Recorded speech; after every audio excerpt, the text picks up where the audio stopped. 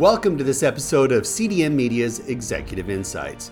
I'm your host, JD Miller. We have a great show for you today as we dive into Zero Trust Privacy with Dr. Lisa McKee, Director of Governance, Risk, Compliance, and Privacy at Huddle. At the center of Zero Trust is data, and for good reason.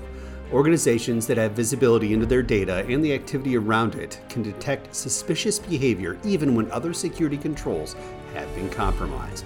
In today's podcast, Dr. Lisa McKee will outline Zero Trust privacy and security responsibilities, methods for coordination and collaboration between privacy and security within a Zero Trust strategy, and oh so much more, including what she hopes the future security leaders of tomorrow will know when it comes to Zero Trust and privacy. So when we come back, Dr. McKee.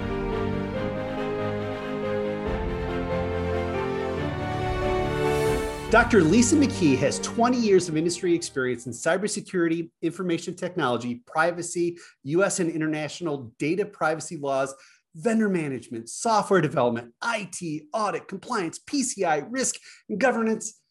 Oh, so much more. Whew, that's a lot.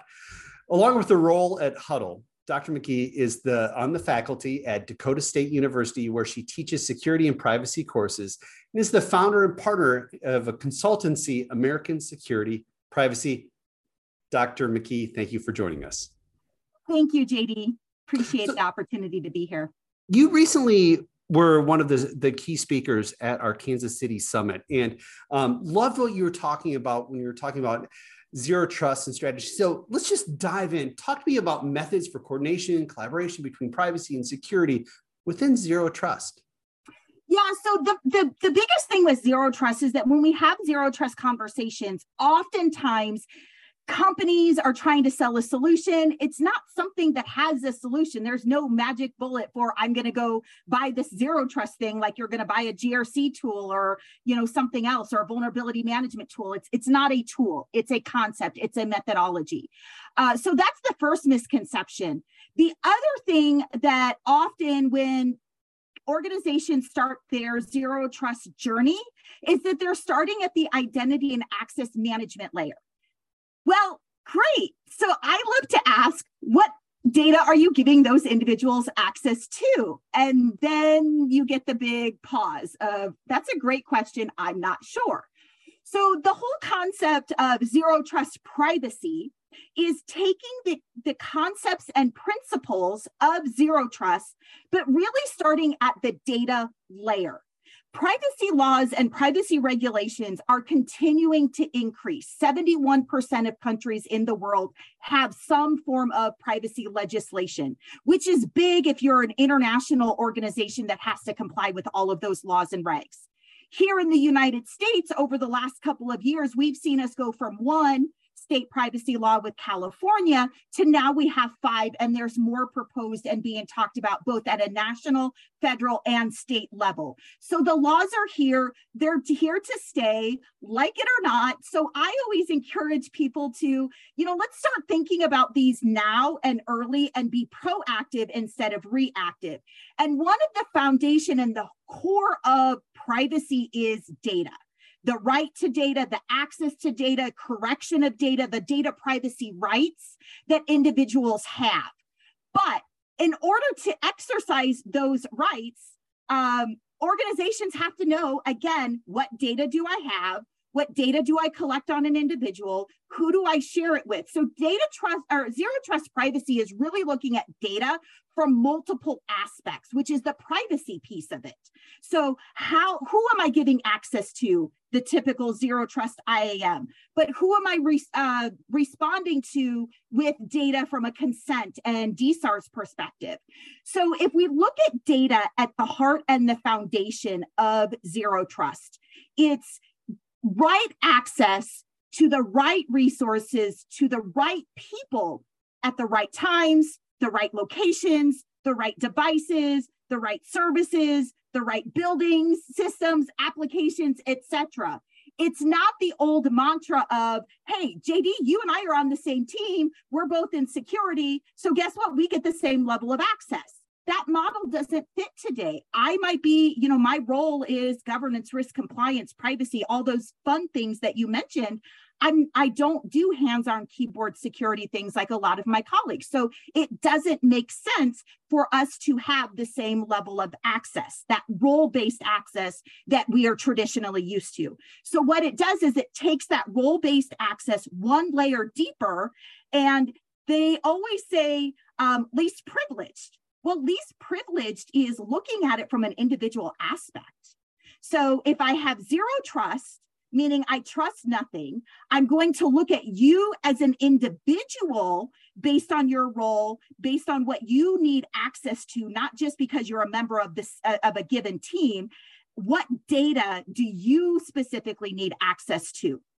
And when we talk about data, we're looking at data from all perspectives. So at the heart of security, at the heart of privacy is understanding what's my inventory. Most companies don't do that right. Like they still struggle after 20 years of talking about security. Do you have an accurate inventory? And oftentimes people don't. Do you have an accurate network diagram? And they're like, I did 6 months ago when my last audit was done, but yeah, good luck with that today. So it's not really changing those components. You still need current network diagrams. You still need identity and access management controls. We're just going to start at the bottom layer with the privacy aspect and knowing what data elements do I have? What categories of data do I have? Where is that data stored, shared, processed, transmitted? And specifically, the sharing piece is important because privacy regulations, especially California, you have to disclose even when data is shared and sold. And people don't always think about that. And I just got into a conversation yesterday with a colleague about, do we call these vendors? Do we call them partners? What's the difference? Are they third parties? And really, at the end of the day, it doesn't matter what label you put on those entities. It's very black and white. Is it you or is it outside your organization? And if it's outside, then you should know everything about where that data is going and what that data is. So if we start at the bottom layer with data management, from there, we can start doing our records of processing activity. That's a privacy obligation. You have to know the data elements and the processing before you can do that. It's taking data one layer deep, then do I have an inventory and do I have a network diagram? You can also then do your records of processing, but also your governance and other aspects of data privacy, such as your data classification and your data tagging. Companies aren't doing that well today. So one law that's on the books that I like to talk about because it came up and surprised me was Colorado Student Data Privacy Law. It was passed in 2016. It is not one of these core state privacy laws that we talk about, but it is on the books today. And if you're dealing with student privacy or student data in Colorado, you must comply with that law. And that law says you have to know down to the data element layer, not just categories, which is what GDPR and CCPA and others say, but actually the data element. Do I have your name? Do I have your birthday? Do I have your email address? Not just I have personal information, but specifically what is that? And so getting at that data element layer, understanding exactly what information you have, where is it going across the network, but also where is it going externally from outside of your network is really the heart and foundation of zero trust privacy. So it supports zero trust from the security and the technical side that we've been talking about for several years, but it also introduces and supports the idea and the requirements around how do I meet privacy obligations. Interesting. So a lot of people are on their zero trust journey today, right? They've started at some point in time, and it is a journey, not a destination. It's a journey. So talk to me, what new challenges have presented themselves when it comes to zero trust and privacy, really over the last 5 years as organizations are trying to make their way through? Yeah, the biggest challenge, and you mentioned our KC CISO event that we presented this at, was people are starting at that identity and access layer because they think that that's really what zero trust is. Because zero trust is least privilege, least access. You don't trust anything. That's just the general concepts around zero trust. So generally, inherently, people are thinking identity and access management, authorization, authentication, and things like that. But then they don't think about, well, what's that data that I'm getting access to? And is that appropriate? And is that necessary? So as we take a step back, let's talk about the data, because now what data am I giving you access to? And that's where people are struggling is, oh, I never considered the data component, and we just have all these roles. And so you just get access based on a role, but it's not necessarily least privileged. And it's definitely not zero trust privacy where it's individualized. So that's generally where people have, that I've talked to, have been struggling. The other component of it is the tools. You go to conferences, especially big conferences, RSA, Black Hat, things like that. And these vendors, a lot of vendors are out there saying, oh, I've got this new shiny magic bullet that will solve all of your problems. And I love to ask the question of, great, do you write my policies and procedures? And they're like, well, no, we don't do that, but we'll do all these other things. And so then I'm like, but then you're really not a magic bullet solution in that you do everything. And so I think that in the conversations that I've had with individuals, they're getting caught up in, the sales pitch. They're getting caught up in, this helps me get one step further without taking a step back, creating a plan. Like, do you have a plan to do zero trust? Does it start with data mappings, data inventories, data flows, network diagrams? If not, it should, and then work your way up from there, both on the security side and the privacy side. And I totally get, you start with data, and data's at the core of it, but golly, Lisa, we have so much data at our fingertips, more than ever before. How is that not overwhelming for a security executive? It is. I mean, it absolutely is. And especially if you're an international organization. I've worked for countless international organizations, and that just compounds things, infinitely, because all the places that data can go overseas, and then what are they doing it, and where is it going from there? And the other component that we don't often talk about is vendors, third parties, partners. Great. So you and I are partners. I share some data with you so that you can offer me a service to support my customers. I'm going to treat you differently. I'm not going to do a security review on you because we're partners, right? I just trust you. That's the mindset today. But that's not compliant with laws and regs. It doesn't matter what our partnership is or what that relationship is. If that entity is external to your organization and data is flowing to them, regardless of how and when and what that agreement looks like, it's still leaving your organization perimeter, then that data has to be tracked. And when we talk about vendors and DSARs, right, data subject access requests, and I was talking about the individual's rights, that has to go down to the vendors and those third parties. I have to disclose that information on my website. So how am I doing privacy notices and consent and disclosure if I don't know where my data is internally, and especially don't know where it's going externally? And then the other thing that really starts to muddy all of this is, okay, now you and I are partners. Oh, so you have partners that support you to support me. So now they're fourth, fifth, sixth, however further down the line that we get. And when you look at GDPR and some of our standard contractual clauses and legal obligations internationally that talks about data across borders, yes, it keeps you up at night because you don't know where that data is going. You don't know how that data is protected. Once it's outside of your hands, your control is pretty limited. And I was joking when I said I'm not going to do assessments on you. Obviously I should be, but that's the mantra. So I'm doing an assessment on you. Are you doing an assessment on that third or fourth party? Are you disclosing that to me as the originator of this deal? So data flows everywhere, and it is scary. Let's dive a little bit more into third party, because so many organizations have to rely on third parties because staffing issues, just to get their arms around what they're doing as an organization. And I do believe that it is semantics, but they're partners, not vendors, right? But how do you approach this now as you're looking at new partners, and how do you truly vet them? How do you approach them that's different now than it was a few years ago? I don't know that it's different now than a few years ago. I do vendor management now. I did it many years ago. The program is generally still the same.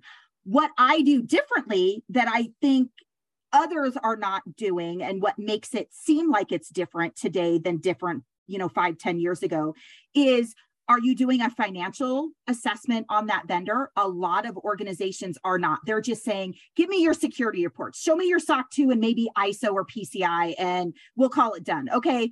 And half of the time they're not even reading them, or if they do, they don't know what they're reading because they're security and technical controls. So it's not just the give me your compliance reports, and as long as somebody else said you're good, I'm good. It's what's your financial bottom line look like? Are you a solid company financially? What about data breaches? Have you been breached? What are you doing to protect that data? Go on site, do on-site vendor assessments. Don't just take their word for it. You would be amazed at the things you would see just walking around the building of a company and walking around internally or walking through a data center, and you look at their logs, their visitor logs, and you're like, oh, well, you're not capturing these data points. Like, is that not important? Or you look at it and you see somebody that signed the name, Scooby-Doo, and you're like, great, was that really a person? Did you actually look at the signature? And as an external auditor and consultant, these are real things that I have seen, and people aren't evaluating those aspects of vendors. And then additionally, location. So unfortunately, we're in a time of unrest with COVID, with war, with other things going on. There's a lot of unrest, both domestically and internationally. Are you doing business that's with a company in an area that is impacted by that? What impact does that have on your organization? Look at Ukraine as an example, right? That's happening right now with the war in Ukraine.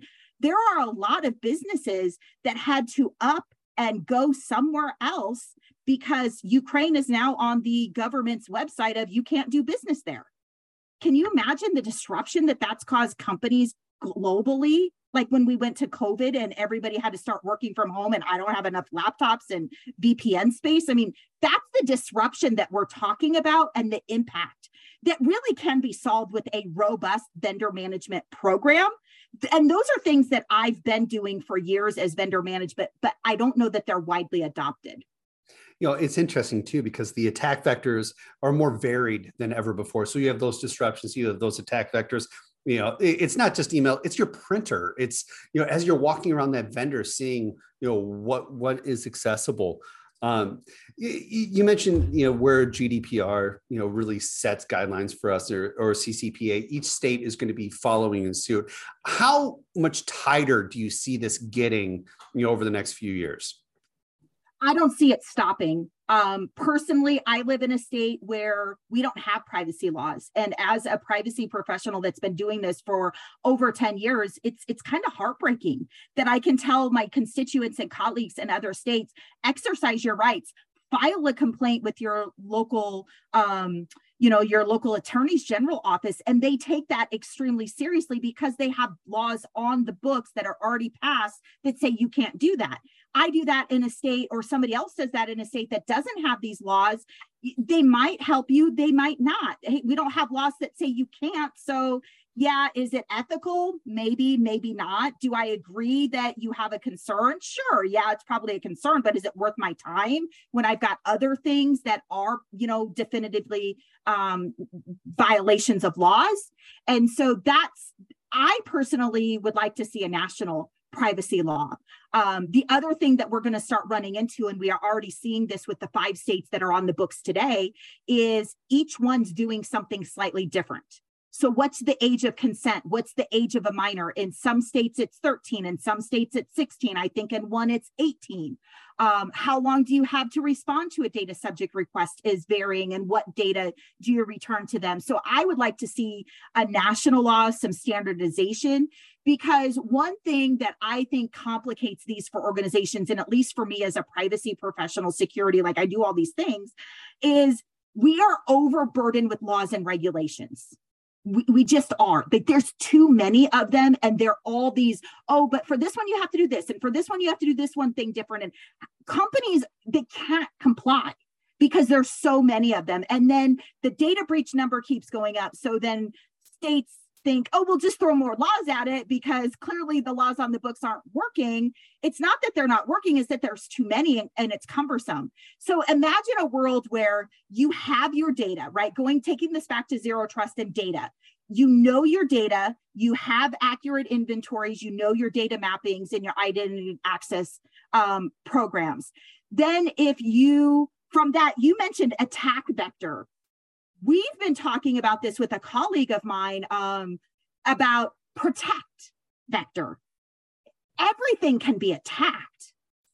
But if you know where your data is, and especially your crown jewels and your most sensitive data, I can put my strongest controls and access and security, encryption, anonymization, whatever that looks like around that most sensitive data. And guess what? You want to go after a printer? Have at it.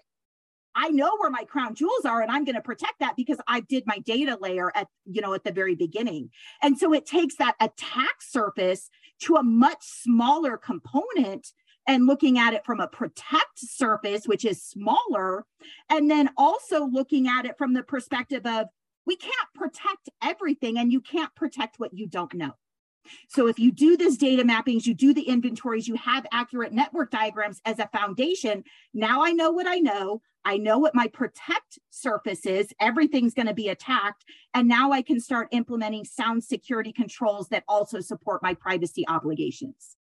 Yeah, there's not a lack of things that are going to keep us up at night, right? There's not a lack. So you have the luxury of teaching the future security leaders out there, right?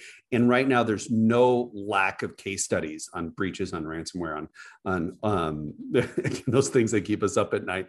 Talk to me a little bit about, as you're teaching and you're trying to instill, best practices when it comes to security and privacy to these young leaders. What are you trying to make sure that they walk away knowing? That security and privacy have to go hand in hand. So I created a term called CompraSec, which is a mashup of compliance, privacy, and security. And no one of those can really function singularly without the other. It's collaboration. So most organizations have a compliance function, have a security function, have a privacy function. And oftentimes privacy is being done in a silo by legal attorneys that are not technical. So have a technical person that also is a privacy technologist or a privacy engineer that can help with the security and the technology solutions that go around privacy. And then bring those individuals to the table, bring your business to the table, talk about these solutions, have an organization strategy that supports the business, but also supports the security, the privacy, the compliance obligations. These can coexist and you can find balance and harmony, but if and only when everybody is working together, marching to the same beat and to the same strategic plan. Oh, this is fantastic. Fantastic stuff, Lisa. And again, thank you so much for speaking at our Kansas City Summit. I thought it was absolutely fantastic what you brought to the audience. But thank you so much for being with us. Thank you to Dr. McKee for joining us today. If you'd like to hear other great speakers like Lisa at CDM Summits, check out cdmmedia.com as we have upcoming events in Montreal, Calgary, New York, Chicago, Orlando, and oh so much more in the coming weeks. As always, I'm JD Miller, and thanks for listening.